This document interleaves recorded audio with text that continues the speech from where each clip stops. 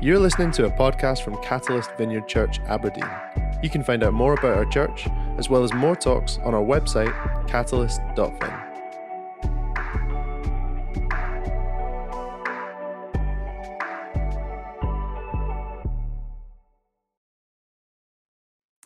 Well, good morning. As Scott and Frey said, my name's Emma, and I'm delighted to be with you this morning. We have been going through a new sermon series called Last Words, where we're looking at the last words of Jesus as recorded in the book of John in the Bible. But before we look at the last words of Jesus for today, I want to tell you about the last words of Uncle Ted. Uncle Ted was my husband's uncle, and he did very well with his last words because he managed to say them at his own funeral. Uncle Ted was a pastor, and years before his death, he'd preached a sermon about Joshua's last words. And he said if he ever got the chance to say his last words, that would be what it was. And he spoke about Joshua saying, "Choose today who you will serve, but as for me and my house, we will serve the Lord." So he preached at his own funeral. But he also told a wee funny story, which I wanted to share with you. He talked about a book that he'd read called Margaret Pow. And in the book, an old lady died.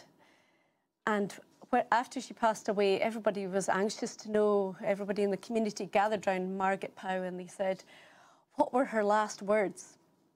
And Margaret was a wee bit embarrassed to tell them that her last words were, "Is the hen hoof's door shut?" Now, whilst that has a bit of comedy aspect to it, there's also a deeper thought behind that. This lady wanted to know, as she was dying, she wanted to know that those she was leaving behind, those she had cared for, her little hens, that they were going to be safe and that they were going to be looked after. And I remembered that story as I was preparing for this sermon today, because the words we read in John 15 is a wee bit to me like Jesus saying, "Is the hen whose door shut? I want to know all those who are entrusted to me that I'm leaving behind are going to be kept safe." So let's read together John 15. Just to put into context, these last words of Jesus are spoken just after the Last Supper. So John 14 ends with Jesus saying something like, "Let's get up and leave this place." And he was talking about the upper room. And this is just before they go to the Garden of Gethsemane, and where Jesus will be arrested. So that's the context of when Jesus is speaking. So John chapter 15, verses 1 to 17. "I am the true vine, and my Father is the gardener. He cuts off every branch in me that bears no fruit, while every branch that does bear fruit, he prunes so that it will be even more fruitful. You are already clean because of the word I have spoken to you. Remain in me, as I also remain in you. No branch can bear fruit by itself. It must remain in the vine. Neither can you bear fruit unless you remain in me. I am the vine, and you are the branches. If you remain in me, and I in you, you will bear much fruit. Apart from me, you can do nothing. If you do not remain in me, you are like a branch that is thrown away and withers. Such branches are picked up, thrown into the fire, and burned. If you remain in me and my words remain in you, ask whatever you wish, and it will be done for you.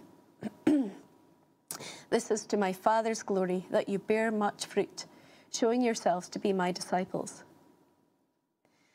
As the Father has loved me, so have I loved you. Now remain in my love.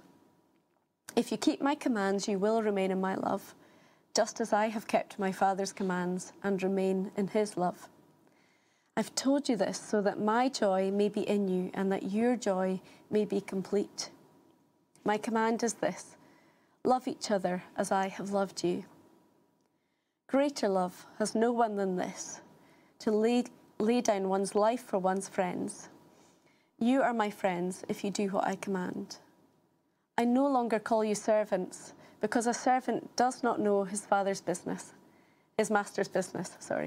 Instead, I have called you friends, For everything that I learned from my Father, I have made known to you. You did not choose me, but I chose you and appointed you so that you might go and bear fruit, fruit that will last, and so that whatever you ask for in my name, the Father will give you. This is my command: love each other.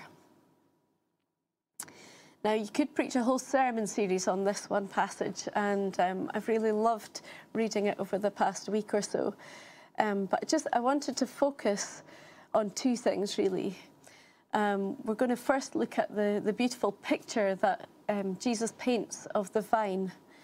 He says that he is the vine, and we are the branches, and his Father is the gardener.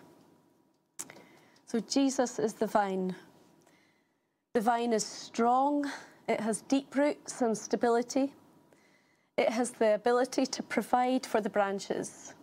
The vine provides everything that the branches need to grow and to produce fruit. It provides all the water and the nutrients that it needs. It provides the support that the branches need. The vine is always there for the branches, day and night. It never just disappears and leaves the branches to their own devices. The branches are never left to fend for themselves because they are attached securely to the vine. That's what it's like to be attached to Jesus. Excuse me. And Jesus tells us that we are the branches. We're attached to this vine, and all our growth, all our fruit bearing is dependent on the vine.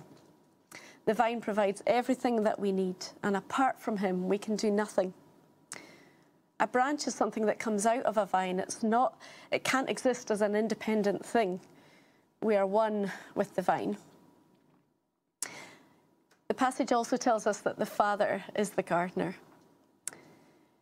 Jesus tells us that his Father is the one who tends to the plant. He looks after it, he prunes it to make sure that it's healthy, to make sure that it bears delicious fruit. He also tells us that the fruit is for the glory of the Father, which makes sense. If you were to go to the Chelsea Flower Show or something like that, it's never the plant that receives the accolades for being beautiful or fruitful, it's the gardener. And so all our fruit is for the glory of God the Father. And that's the picture that Jesus paints for us in John 15. There are many beautiful things about this picture, but one thing that really struck me as I was reading it was the fact that we are one with Jesus. It's not a picture of God the Father and Jesus the Son looking down on us as branches saying, go on then, bear some fruit. He doesn't do that. He says that we are one with Jesus. And if you look over the passage, there are lots of I and you and me. There's lots of repetition of that. It is a partnership with Jesus that can't be broken. He is the one that we are fed by, supported by, provided for, whilst the Father tends to us to make us the most fruitful. And as humans, I think we all have a desire to be fruitful. We all have a desire to have a purpose, to make a difference. And Jesus tells us that all this is possible by remaining in the vine. You might have noticed repetition of a certain word in this passage. Between the verses 4 and 10, Jesus uses the word remain 11 times. Now, when there's repetition in the Bible, usually it's an indication for us to kind of sit up and pay attention, to lean in a bit closer to say, what is Jesus saying here? And repetition 11 times to me is quite serious repetition. In the previous chapter, Jesus has told his disciples that he's going to be going and leaving them. He's also told them that he's going to send the Holy Spirit who will be with them. So it might have been a wee bit confusing for the disciples to hear this remain in me when they've already heard Jesus is going to leave them, but he was talking about remaining in me by the Holy Spirit. Just as a branch remains in the vine, the key to being fruitful and living a life of purpose is remaining in Jesus. He also tells us a bit of a warning and the consequences of not remaining in the vine. Verse 4 says, no branch can bear fruit by itself. Apart from me, you can do nothing, says verse 5. Verse 6 says, if you do not remain in me, you're like a branch that is thrown away and withers. Such branches are picked up and thrown into the fire and burned. In other words, it's useless. And nobody wants to be a dead, useless branch. But the repetition of the word remain shows that Jesus was so serious about this. It comes back to, is the hen whose door shut. He wants his disciples to be safe and secure with him. So he's almost pleading with them, remain. If we remain plugged into the source of Jesus, that's where there's life and goodness and fruitfulness. That's where there's purpose and healing and love and security. I wonder if he uses the word remain 11 times, because at this point, 11 disciples remain. John 13 tells us that Judas, at that point, had left the group to betray Jesus. What was a group of 12 was now a group of 11. And I can almost picture Jesus in this passage, taking each of the disciples' faces in his hands and pleading with them, looking into their eyes and saying, remain in me, because he knows what's best for them. He knows that there's going to be terrible times coming. He knows that there's going to be persecution. He knows there's going to be dark days ahead. And he also knows that he wants them to be fruitful. He wants the church to expand, and these are the people that he's put his trust in. I wonder if he took Peter's face and looked him in the eye and said, Peter, you are going to deny me 3 times. You're going to feel totally dreadful about it, but I want you to remain in me, because you and I together are going to be so fruitful for the church. Remain in me. To James, would he look him in the eye, knowing that James was going to be beheaded by Herod? Would he take his face in his hands and say, remain in me, James. I will sustain you in your darkest hour. To John, would he look him in the eye, knowing that John was going to be imprisoned on an island? He was going to have some dark days ahead. Would Jesus look at him in the eye and say, remain in me, John.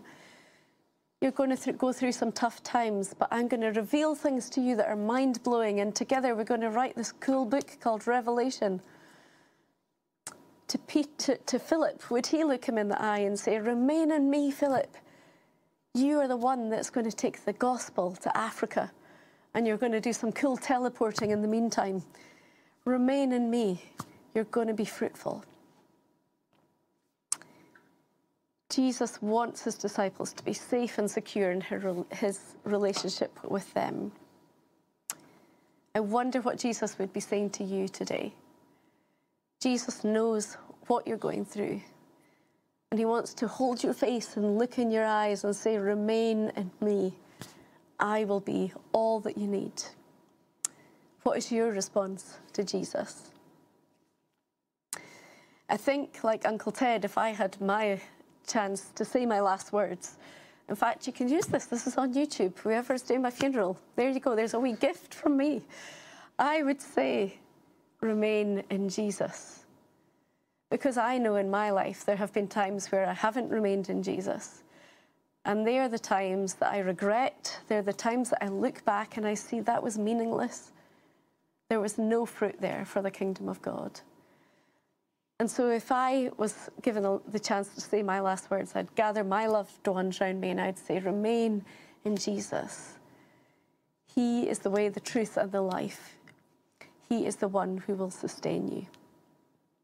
But how do we remain in Jesus? When a branch grows out of the vine, it does so because the vine is his source. And so we need to make Jesus our source. A wee while ago, I was given plants by a friend who was moving country, and she couldn't take her plants with her, so she asked if I could take some of her plants. And I said, yes, of course. I'm not terrible at looking after house plants. I'm not brilliant, but I usually manage to keep them alive.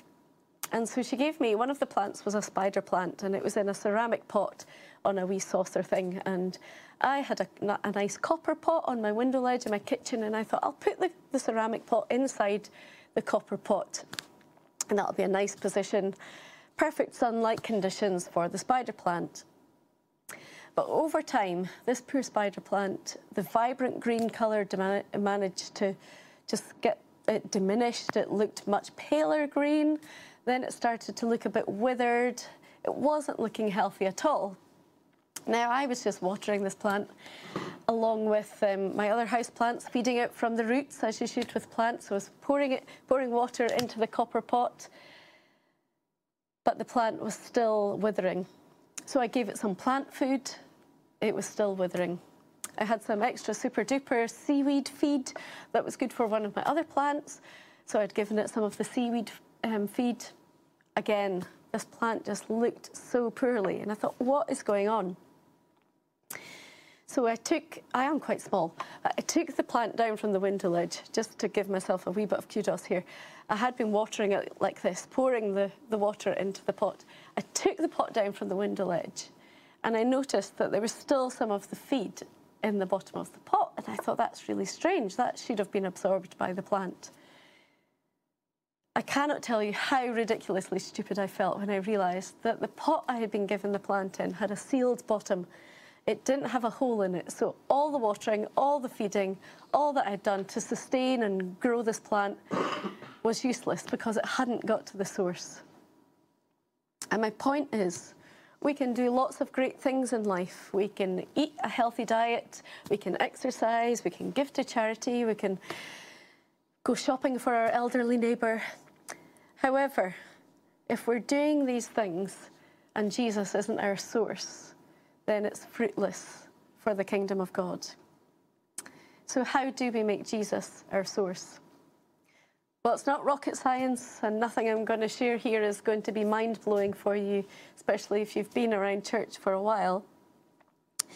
But we need to take responsibility a little bit for our own discipleship. Coming to church on Sunday or watching Catalyst Live is brilliant, but we need to be feeding off the vine ourselves. And I've called this talk Jesus and the Plant-Based Diet, because we need to be feeding off the vine. He needs to be our source. So number one in the plant-based diet is reading the Bible. Psalm 1 says, "Blessed is the one who does not walk in step with the wicked, or stand in the way of sinners, or sit in the company of mockers. But his delight is on the law of the Lord, who meditates on his law day and night." That is the Bible. That person is like a tree planted by streams of water, which yields its fruit in season, and whose leaf does not wither. Everything they do prospers. So again, it's going back to prospering and being fruitful by reading the word of the Lord. Jesus feeds us and speaks to us when we read his word. Just as we need physical food, we need spiritual food too. And the number one thing I can share with you about remaining in the vine is reading the Bible. Now, you might be in the habit of reading your Bible every day, and that is just brilliant. You might be in the habit of just reading your Bible whenever you come to church or watch Catalyst Live. That is also great, but to be growing in our relationship with God, the best thing we can do is read the Bible regularly. And I want to say to you, it's not easy, and you might pick up a Bible and think, where do I start? It's a big book, I don't know what to do. If you're thinking that, then I would encourage you to go to the Gospels. The Bible is split into the Old Testament and the New Testament. And the Gospels are at the start of the New Testament: Matthew, Mark, Luke and John. Why don't you just start by reading them? You can just read a little bit each day. Or if you want to set the bar really low, why don't you download the app YouVersion on your phone? And every day that gives you can read lots of chunks of the Bible in that, but every day it gives you a verse for the day. Why don't you make it your habit to start by reading the verse of the day? Ask God to speak to you through it. And you might want to read the next verse or the next verse. I pray that you will grow in your hunger for reading God's word. I cannot tell you how brilliant God's word is. The Bible says of itself, it says that it is sharper than a double-edged sword. It says that it's living and active. It says that it's useful for teaching us and training us and rebuking us. It encourages us, it guides us, it shows us God's love for us. So please, can I encourage you to read the Bible. Number 2 in the plant-based diet is praying. Praying is simply speaking to God. And if you're not in the habit of praying, you might want to just imagine that Jesus is sitting in the chair next to you. You can tell Jesus how you feel. You can tell Jesus what's going on in your life, although he already knows that, but he loves to hear you talk to him. You can ask him for things. And verse 7 in John 15 says, "If you remain in me and my words remain in you, ask whatever you wish and it will be done for you." Now, I don't think this verse is saying that I wish for a holiday in the Bahamas and I'm going to get it, but rather that when our hearts are aligned with Jesus, when Jesus is our source, our prayers are directly in line with God's will. Again, keep the bar low, and if you're not used to praying, why don't you just think, every day I'm going to say one thing to God. It can just be one sentence. Jesus, I'm feeling sad today. Would you help me to feel your love? Before you know it, you might find yourself talking to God several times a day. It might become a longer conversation. Listen out to what God is saying to you in response. Number 3 in the plant-based diet is worship. Singing songs of praise to God is a way that we can express our love for God, our trust for him. It's a way we can surrender our lives to him. It also gives us perspective on our own situation, and it's a helpful way of recognizing that God is God and that we are not. Sing in the shower, sing on your commute to work, sing when you're walking the dog, sing when you're in your bed. Make worship a part of your daily routine and recognize Jesus as your source. Number 4 in the plant-based diet is silence and solitude. Now, this is something I've been doing for the last few months. We started it in our Connect group, and I'm going to be honest, we all found it pretty difficult. But I found it really helpful, actually, in just spending time in silence with God. Psalm 23 says, "The Lord is my shepherd, I lack nothing. He makes me lie down in green pastures. He leads me beside quiet waters. He refreshes my soul." In a world where everyone and everything is so busy, it's important to spend time slowing down and being with Jesus. He makes me lie down. He refreshes my soul. Why don't you take a couple of minutes each day just to spend quietly in God's presence? I found it a great way of doing 2 things. One thing, surrendering to God.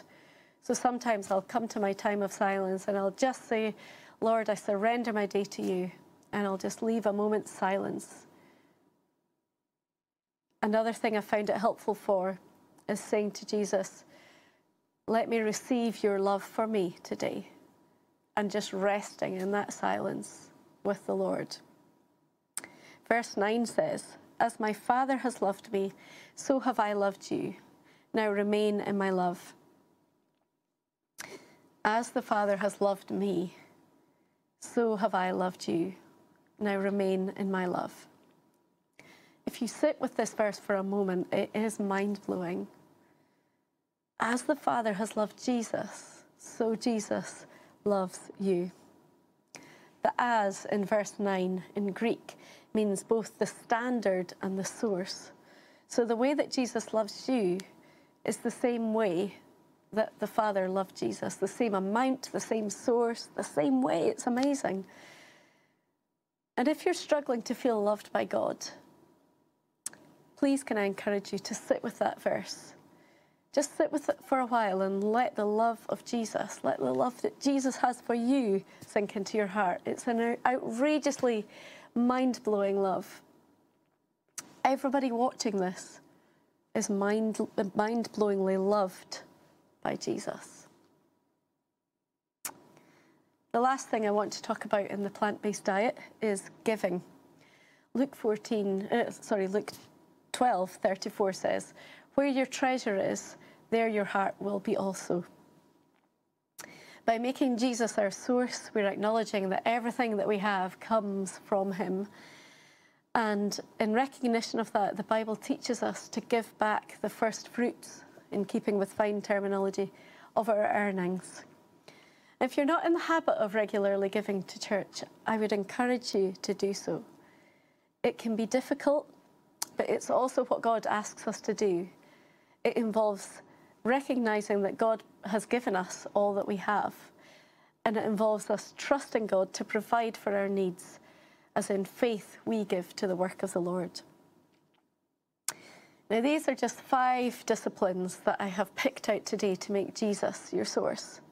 There are many more: fasting, Sabbath, hospitality, community.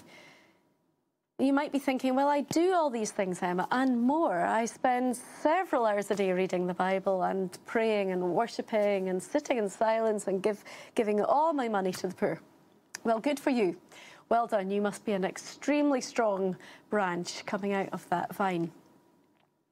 But what I would say to you is have a look around you, because although you may be a strong branch coming out of the vine, not everybody is a strong branch. There are branches that are just baby shoots that have just begun their walk with Jesus. There are branches that have been round the block a bit, that are a bit twisted and knotted, that have had terrible things happen in their life, and they need you to come alongside them. There are branches that are currently being pruned, and they might be thinking, I don't know if I can bear this anymore. Why don't you come alongside them? There are branches that might just be hanging by a thread thinking, is this worth it? Why don't you, as a strong branch, take your experience with Jesus and your walk with the Lord and come alongside them and encourage them?